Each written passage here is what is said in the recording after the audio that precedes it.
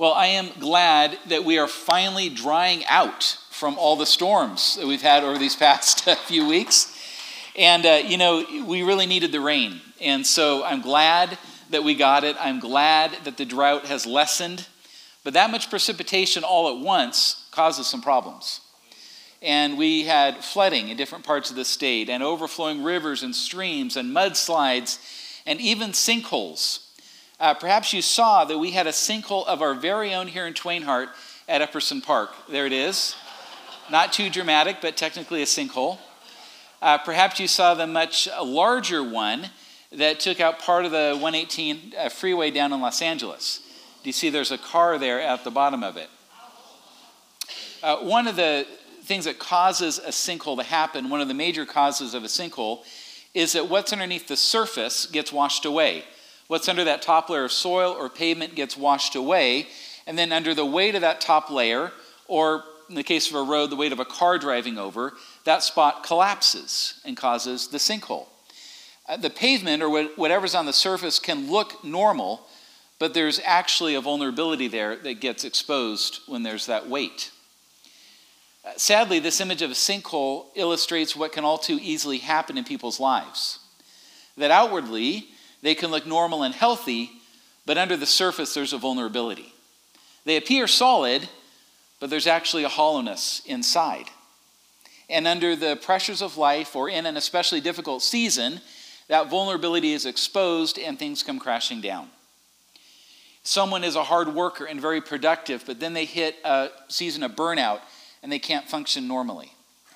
Someone is happy and upbeat, but then they suffer severe depression and can't get out of bed. Someone appears to have a healthy and strong marriage, but then an affair comes to light. Someone appears to be strong and well, but then an addiction takes over their life. Someone appears to be spiritually vibrant and healthy, and then they lose their faith. Depending on the person and the situation, sometimes they know that that vulnerability is there, and there's a degree of keeping up appearances or fake it till you make it going on. But sometimes that person is just as surprised as everybody else when things come crashing down. Regardless of the details, whenever a sinkhole like this happens in someone's life, it's catastrophic for them and for the people close to them. These sinkholes are all too common. They're really dangerous, but they are not inevitable. It's possible to avoid sinkholes like this in our life. It's possible to avoid these emotional and spiritual sinkholes. It's possible to go through even the hardest seasons, the most challenging times, the most difficult periods of our life, and not have everything come crashing down. It's possible to be centered and strong, to be genuinely healthy from the inside out, to be able to take care of ourselves and the people who depend on us, to keep on contributing and doing what we're supposed to be doing. It's possible to avoid sinkholes. And if we're going to do that, a big part of avoiding them is to address issues in our soul. Now, I'm not sure the last time you thought about the condition of your soul, but this is actually a pretty important thing to ponder, because your soul is a really important part of you. Your soul is the deepest part of you. It's the part of you that influences what you think and how you feel. It's the part of you that underlies your ambitions and your motivations. Your soul is the because part of you. The answer to questions like, why am I the way I am? Why do I do what I do? Why do I react the way I react? Why are my default settings what they are? The answer to those questions lies in our souls. And if we have a healthy soul, we'll avoid those sinkholes that otherwise could destroy us. Today and the next couple Sundays, I want to talk about how we can have a healthy soul. 3 sermons is not enough time for me to give a comprehensive answer to this question, but I do want to make a start by talking about 3 necessary elements if we're going to have a healthy soul. And today I want to start by talking about our identity. A healthy soul requires a secure identity. Now, all of us have some sense of who we are. All of us have an answer to the question, what gives me value and worth? Who am I? Do I matter? Why do I matter? What makes me okay? What does it take for me to be okay about myself? We all have an answer to that question. Even if you haven't ever articulated it, you have a functional identity that you're living from. Because we always act like who we think we are. And so we're acting in response to some sense of self. And that sense of self, our identity, can be influenced by a lot of different factors. It can be influenced by our family of origin and experiences we had in our childhood. You received messages when you were a kid about who you are and what makes you significant and what gives you value. Our identity has been influenced by messages we receive by significant people in our lives, even as adults. It's been influenced by messages we hear from our culture about who we are and what's important about us. Our identity is influenced by experiences that we've had in life, positive and negative. It's influenced by our sense of success or failure. All of that and more goes into this understanding of who I am and what makes me important or valuable.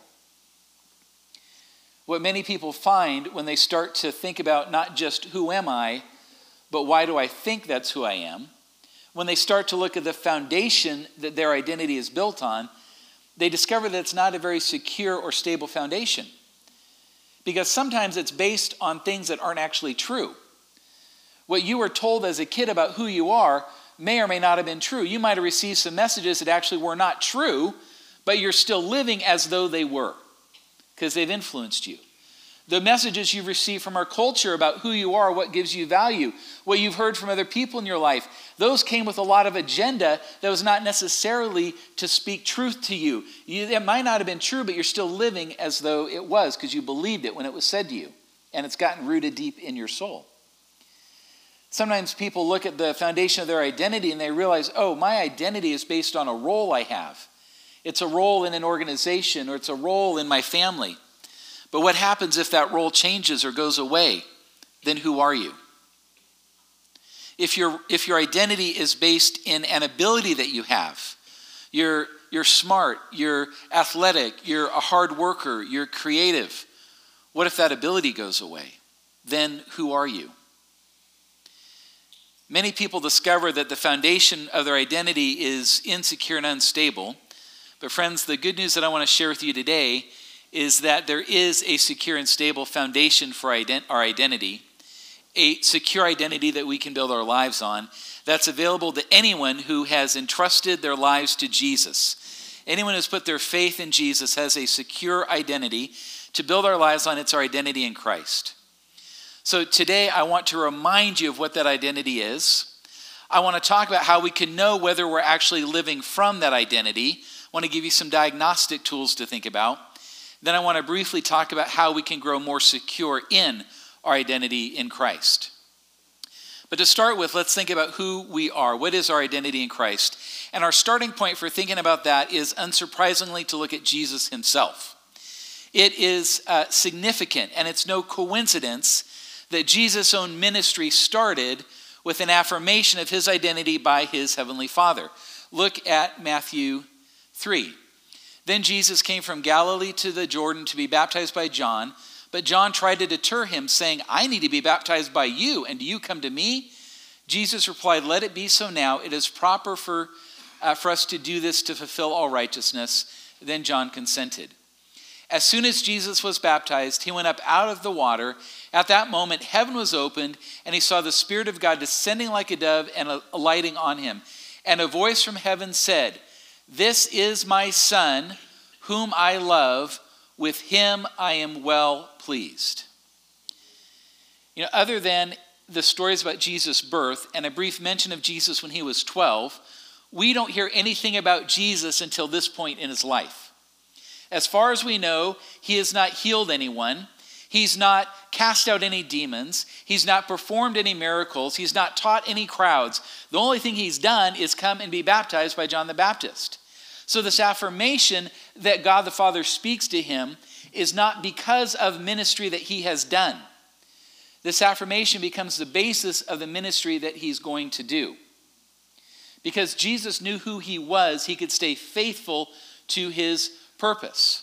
He was not swayed by the temptations of the devil, the accolades of the crowds, or by the criticism and opposition that he would face. The disapproval of the religious leaders did not sway him, and he did not make decisions about what he was going to do based on whether he thought it would make him popular or not. Jesus' identity was settled at this moment. He was the child of his heavenly Father. He was loved by him, and God was pleased with him. So Jesus did not have to try to get from others what he'd already been given by his Father. Jesus did not live for approval, but from approval. He was secure in his identity. So when we think about being secure in our identity, Jesus is our model. And he's our model not just for what it looks like to live secure, but also even for what that identity is.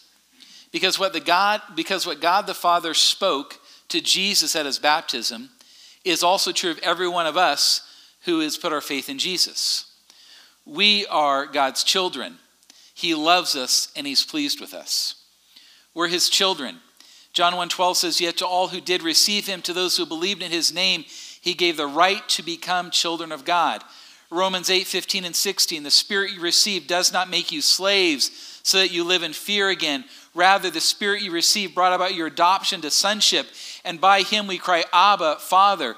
The Spirit himself testifies with our spirit, we are God's children. We are God's children, and God loves us. 1 John 3, "See what great love the Father has lavished on us, that we should be called children of God, and that is what we are." This is how we know what love is. Jesus Christ laid down his life for us.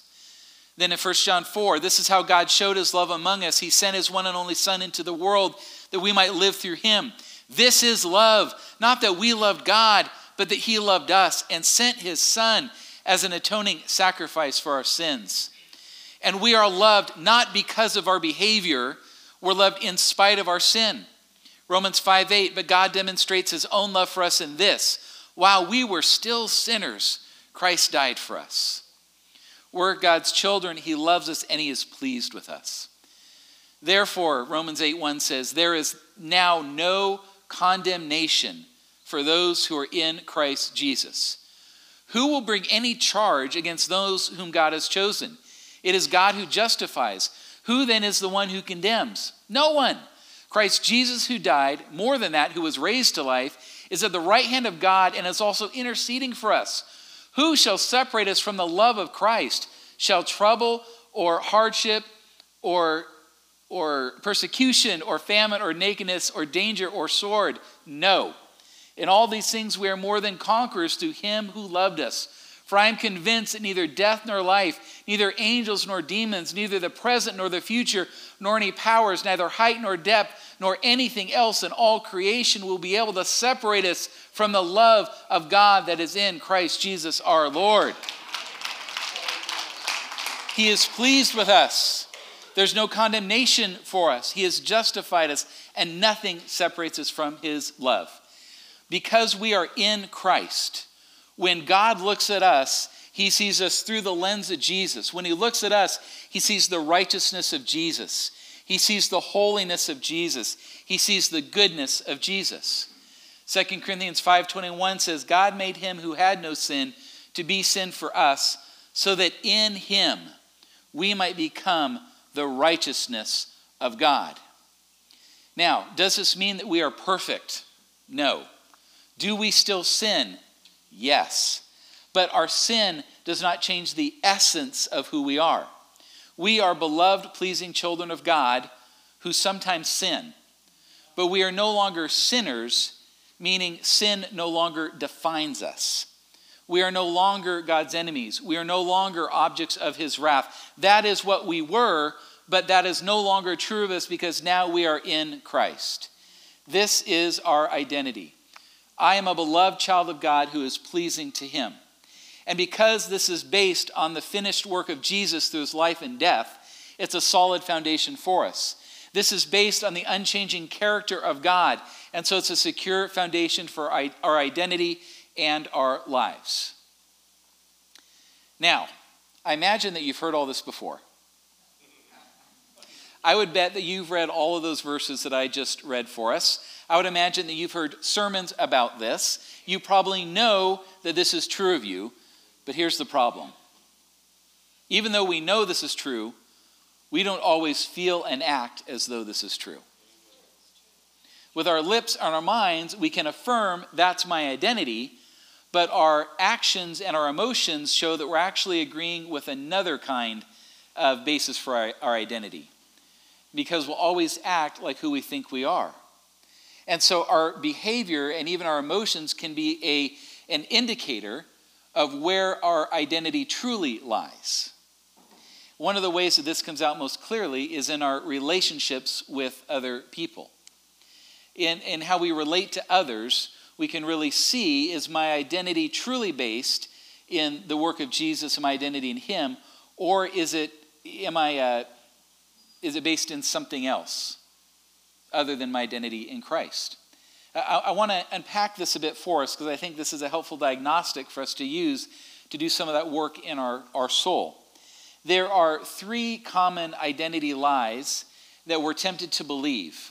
And even for people who put their faith in Jesus, we're tempted to believe these and live according to these rather than our identity in Christ. And the first of these is the lie of performance or success. This lie is that my value is based in my performance. I'm only okay if I'm successful. Now, sometimes this can stem from our childhood experiences. The classic example is a child who brings home a report card with all A's, and the parents say, well, what about this A minus? Why didn't you get an A in that class? What's going on there? And so we internalize this message that our worth depends on our ability to do well in school, or it depends on us being good at sports, or it depends on how attractive we are, or whether we're married, or whether we're married by a certain age, or whether we have kids, or whether we're rich, or whether we've achieved some level of status. The answer to those questions, am I okay? Do I have worth? Do I have value? The answer is a conditional yes. It's yes only if I'm performing well enough. It's yes only if I'm successful in however success has been defined for us or however we've defined it for ourselves.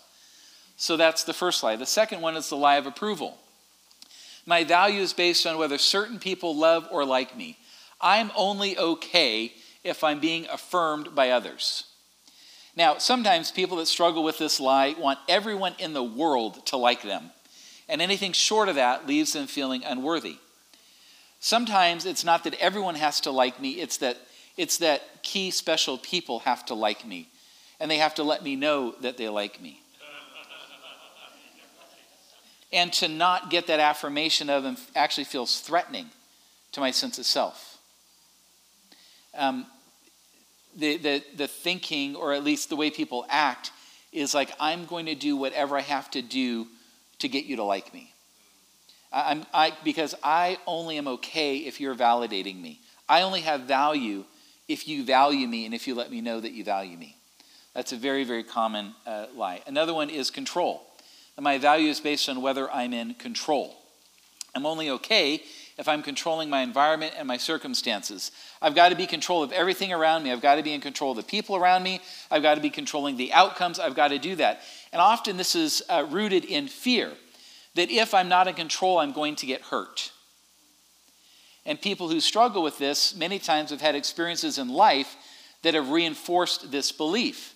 So this is motivated by self-protection or self-preservation. And if we are living as though one of these is actually the source of our identity, it's going to show up in how we relate to other people. By the way, let me pause and say that I've prepared a handout for you this morning because I'm giving you a lot of information.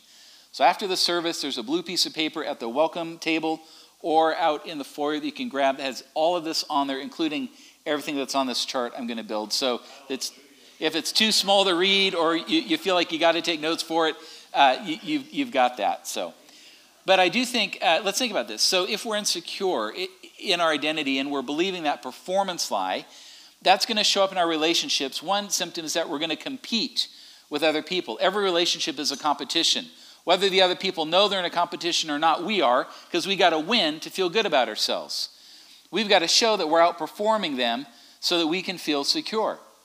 You've been around those people, right, that are so full of themselves. They're always talking themselves up. They're talking about how great they are, how much money they have. They're talking about how successful they are. They talk about how perfect their relationship is and how perfect their partner is. They talk about what a stud they are with the ladies. I mean, whatever the standard is, they're trying to convince you, I'm really awesome. And the reason they're doing it is they have to convince themselves that they're awesome, that they're winning in order to feel like they have worth. And they think they've got to convince you of that as well to get any respect from you. And so the competition is a symptom of this performance lie. Also, comparing. This is a variation on competing, but it's not always as outwardly obvious. But people that struggle with this performance lie, they sometimes will judge others and condemn others and shame others. The idea is that I've got to show that I'm better than you to feel good about myself. And I may not be able to succeed up to the level that I need to feel secure, but if I can show them at least doing better than you, then I can feel all right. I may not be winning, but at least I'm not losing as bad as you. And so I can feel okay about myself. And we laugh, but come on, you've met people like that. Some of you might be people like that or have been people like that. Or at least you know what the temptation is like. So that comparison can creep in. Another symptom is being defensive in our relationships with other people. Because people that struggle with this lie very, very often know that they're not succeeding at the level that they need to succeed to feel okay about themselves. Very, very often, it's an unrealistically high mark that they've set or that others have set for them that no one could achieve, but they know they're not achieving it.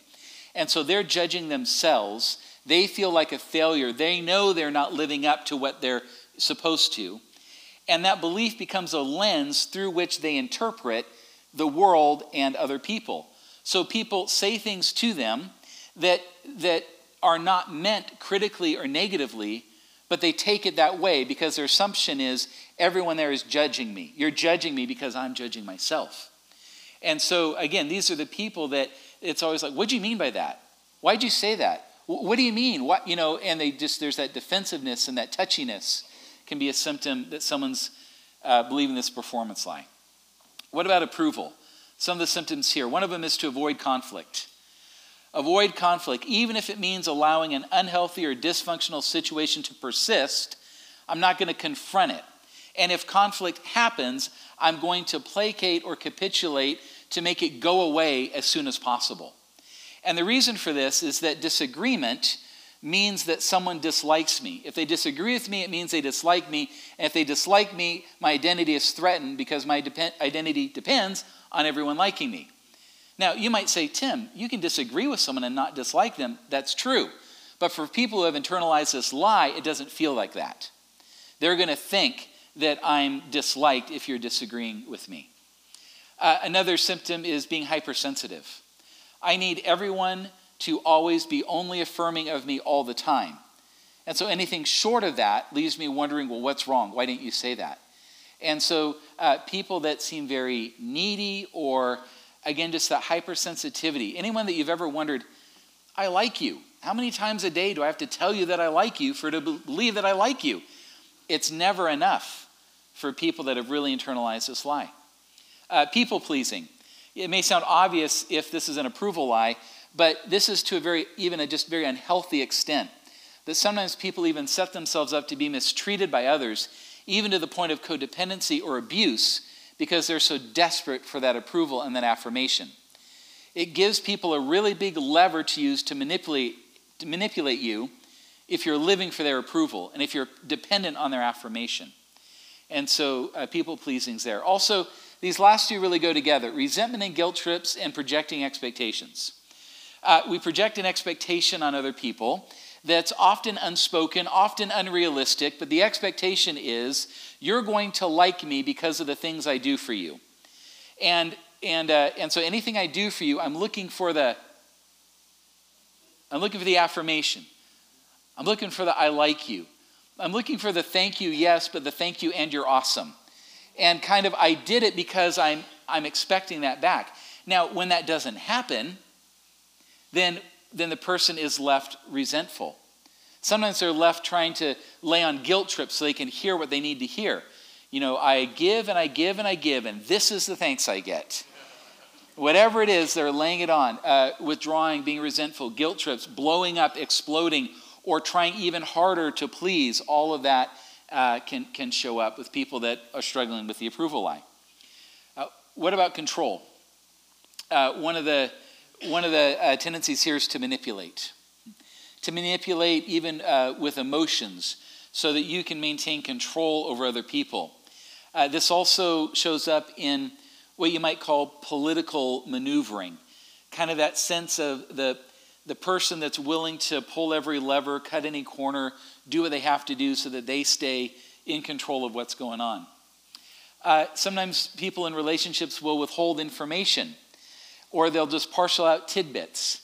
The idea is that if I know something you don't know, then I can keep you dependent on me. That keeps me in a position of control and power.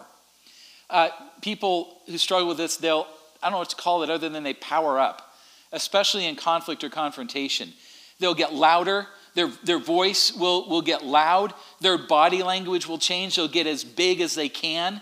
And sometimes they'll actually use physical force to try to get what they want. It's that control is all important.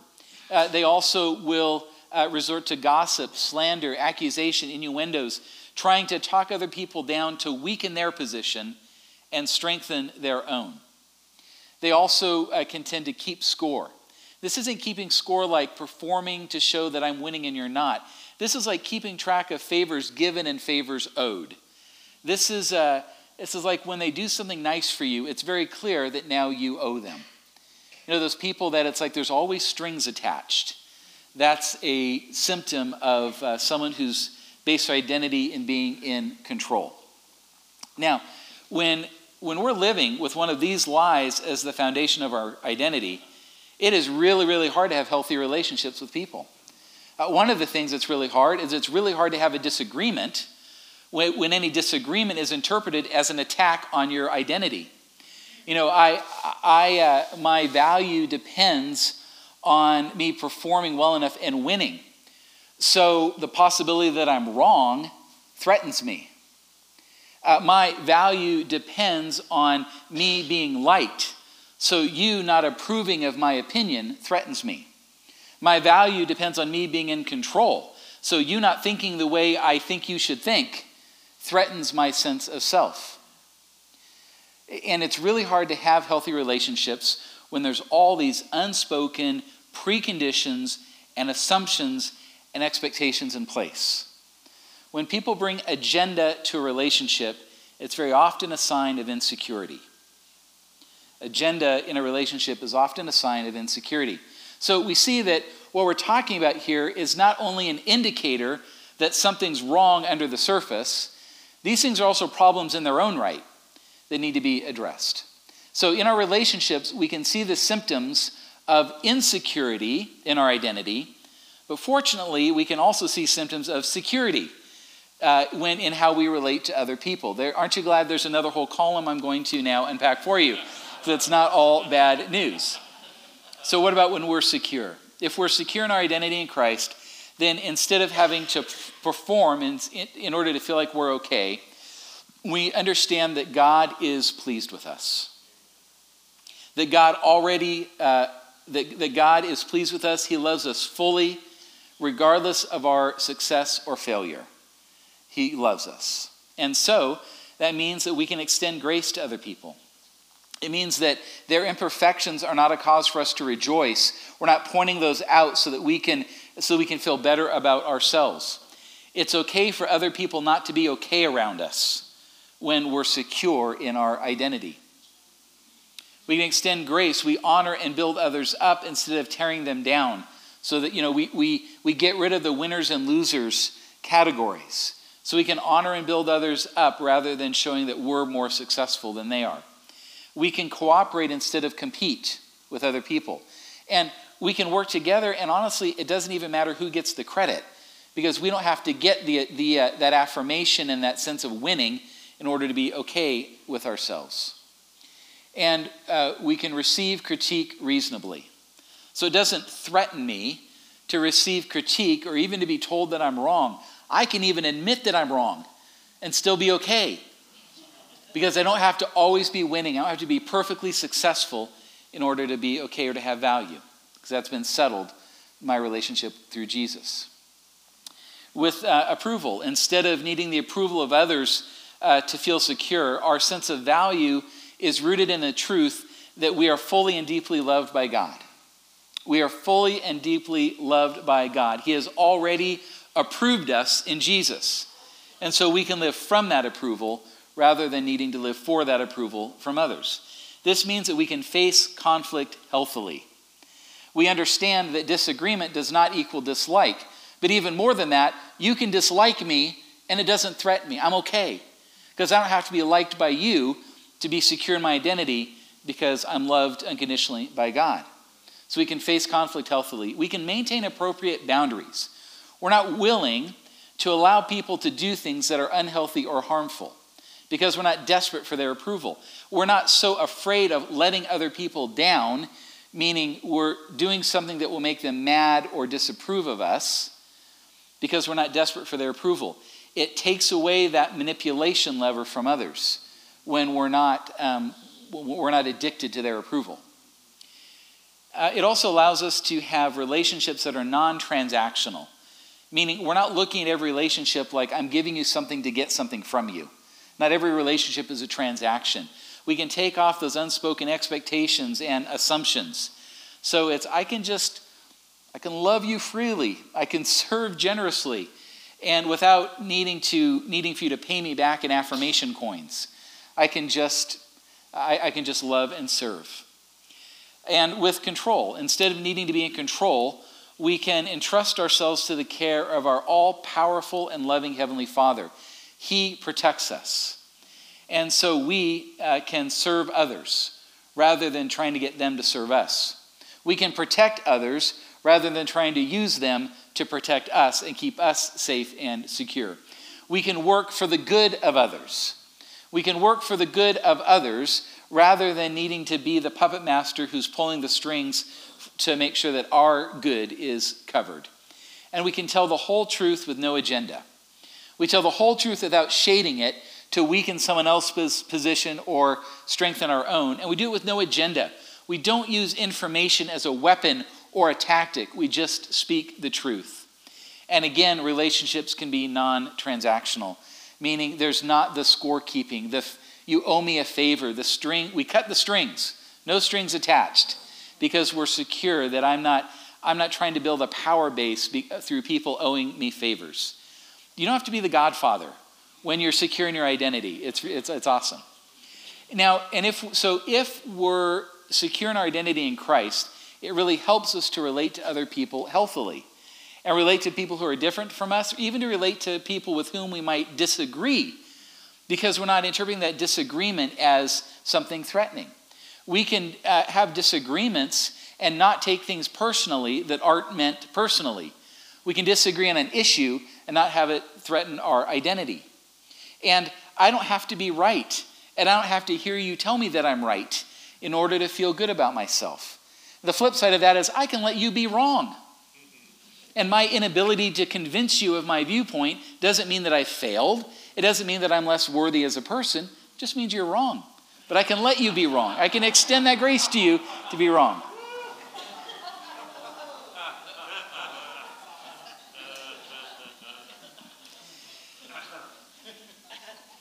We've got a presidential election coming up in a year and a half. And we're going to have a lot of political conversations with people in the next 18 months. What would those conversations be like if we were secure going into them? What if the other person were secure too?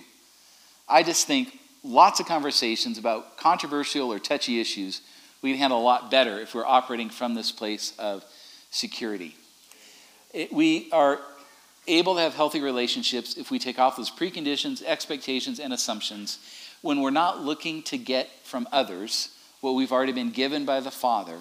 We can have genuinely mutual relationships. We can give and receive freely and generously. So this is how we want to live. We want the right side of that chart to be our descriptive of our behavior and our attitudes. So how do we grow into that? I think that a temptation can be, when we hear something like this, to think of how this affects other people. And we use this as a grid to think about other people and go, wow, that describes that person that I know. They're really insecure. They really need to work on this. And that may be true. Maybe they really do. And sometimes it can give us grace for a person when we understand this. That person who's so needy, who's so arrogant, who's so controlling, oh, they're incredibly insecure. That can help us as we relate to them. But I'm not presenting this so that we have a tool to evaluate others. The response to this starts with self-assessment. And I got to tell you, folks, that this is an area that God's done a lot of work in me, especially in the last 3 years. And I realized that for me, man, that approval one, that's the lie that for me is the most tempting one to believe. It's the one that I've got to continually stay vigilant against. And all that I listed there, those symptoms, man, avoiding conflict, that's been so true of me. A lot of that other stuff has really been true. I mean, I see it in myself, and I think it's good for each of us to think, what is the lie that's tempting for me? Maybe you've come a long ways. Hallelujah. But what one's most tempting to you? What one do you have to be most vigilant against? Which of those behaviors and attitudes on either side of that chart are the ones that you see in yourself? What insecurities are yet to be dealt with? I think our response starts with self-assessment. I think many of us could testify that growing more secure in our identity in Christ is a process that doesn't end. It's ongoing. That God deals with us in layers. We go, oh, I am who you say I am. I am a child of God. And we get it, and then later we get it at a deeper level. I am who you say I am. I am a child of God. And I think there's always a deeper level waiting. We identify a lie that's been influencing us, and we reject and renounce it, and then we discover later other ways that lie had affected us. We get to reject and renounce those as well. So it's a process.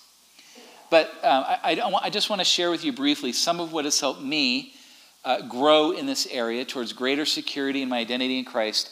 And I'd suggest these would be some actions that could help you grow more secure as well. The first is to utilize resources that are focused on this. The answer is not reading a book, but there are resources that are targeted to help us understand how to have a healthy soul and how to be more secure in our identity in Christ. And it's great to use those resources in dependence on the Holy Spirit.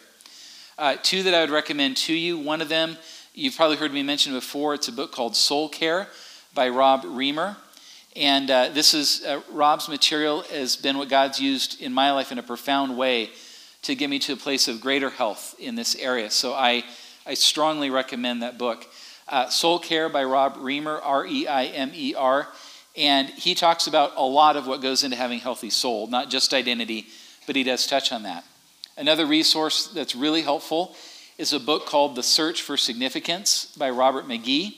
It's a classic. It was written back in the 90s, and it really narrowly focuses on the issue of identity and things like approval and performance and a lot of what we talked about today. And so Soul Care, The Search for Significance are two great resources that I'd recommend that could help grow in this. So use those or other resources. Also, confess what is true. Soak in scriptures that talk about your identity in Christ. Meditate on them until the language of those verses is natural language for you, until you're beyond familiar with it. Soak in that. It can also help to develop some short phrases that you can call to mind when you're struggling with these identity issues. And again, it's not that these are magic phrases. We're not talking about repeating a mantra as if it has some magical power. It's just sometimes having a succinct phrase helps to realign us to what's true, to keep us centered in truth in the moment that we need it. So maybe it's a phrase like, the issue of my worth was settled at the cross. Maybe it's, I am a beloved, pleasing child of my Heavenly Father. Maybe it's, I live from approval, not for approval. Whatever those phrases might be, but the ones that you can call to mind, maybe it's, I'm safe in the arms of my Father.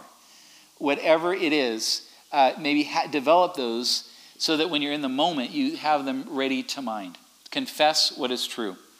Also, encounter God's presence.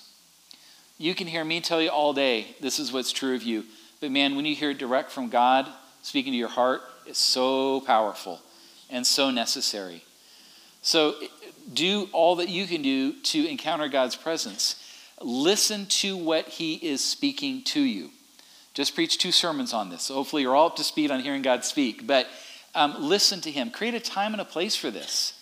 Set aside some time. God, I want to hear from you. I want to listen to you speak and go after it. It's good to pursue God's presence. Jesus said, ask and you will receive, seek and you will find, knock and it will be open to you. And he said that in Luke 11 in the context of the Holy Spirit coming, asking for God's presence to be with us.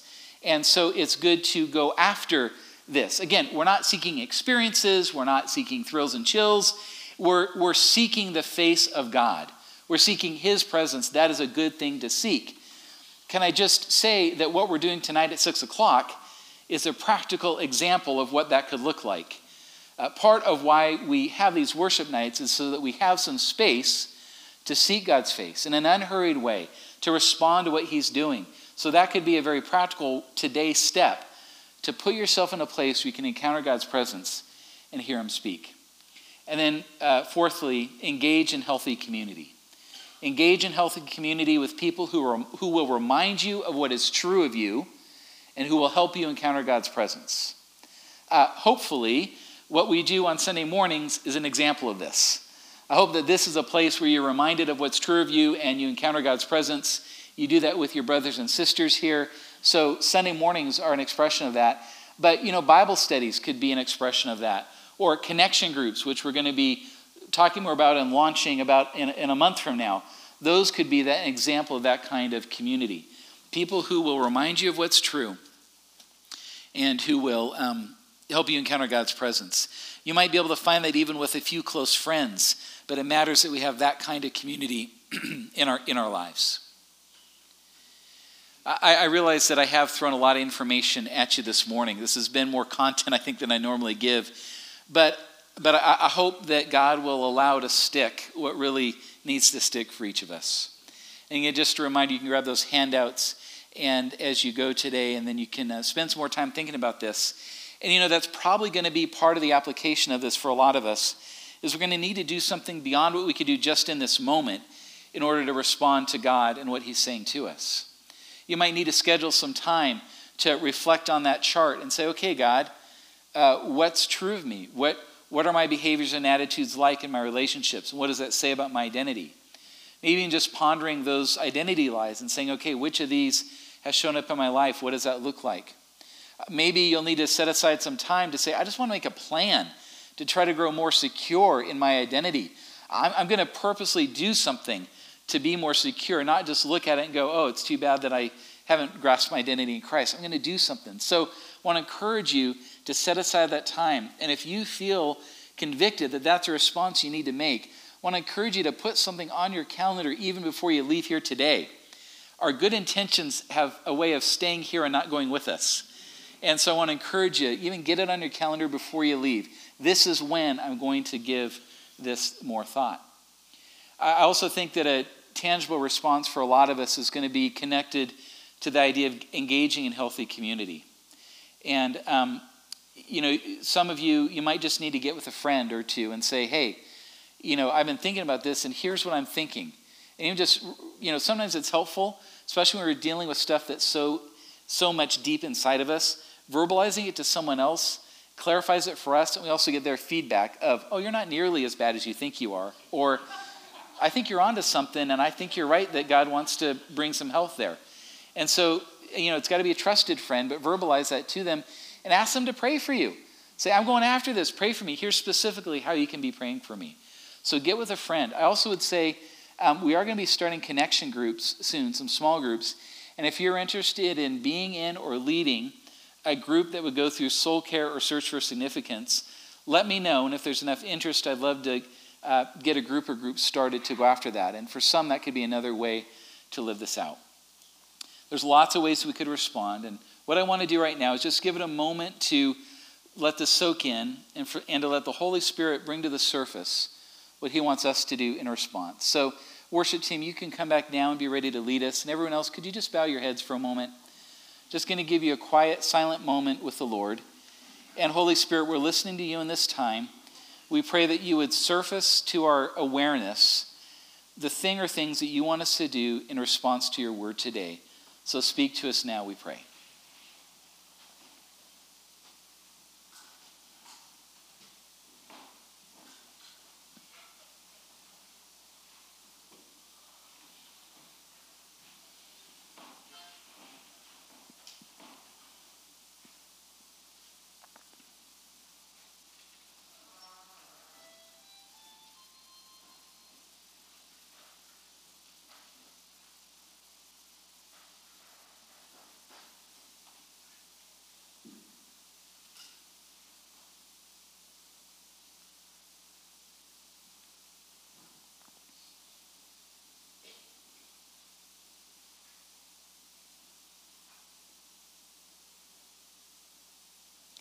Lord, as I reflect with you in this moment, I'm just so grateful that there is a before and after in our lives. That you don't leave us the way that we were, but you change us. I just think about Jesus, what you said to Nicodemus in John 3, that we've got to be born again. There's this radical restart in our lives that's necessary and possible through you, Jesus. Thank you for that. Thank you that you bring us out of the kingdom of darkness and even our own kingdoms and into your kingdom, Jesus. Thank you for that change. Thank you that you change our identity, that we are no longer slaves, we're no longer sinners, we're saints, we're your children. We're really grateful for that, Lord. Lord, I pray that the truth of what we've seen in your word today would go with us from this time.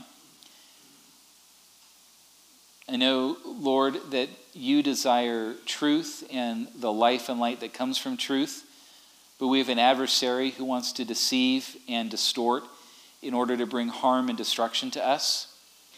So, Lord, I just stand right now in your authority, the authority I have as your child, Father, the authority I have as one who is in Christ, the authority I have because your Holy Spirit is in me, and the authority I have as a shepherd of this flock. Let's use that authority to break off the lies that have been persuasive from the enemy about our identity.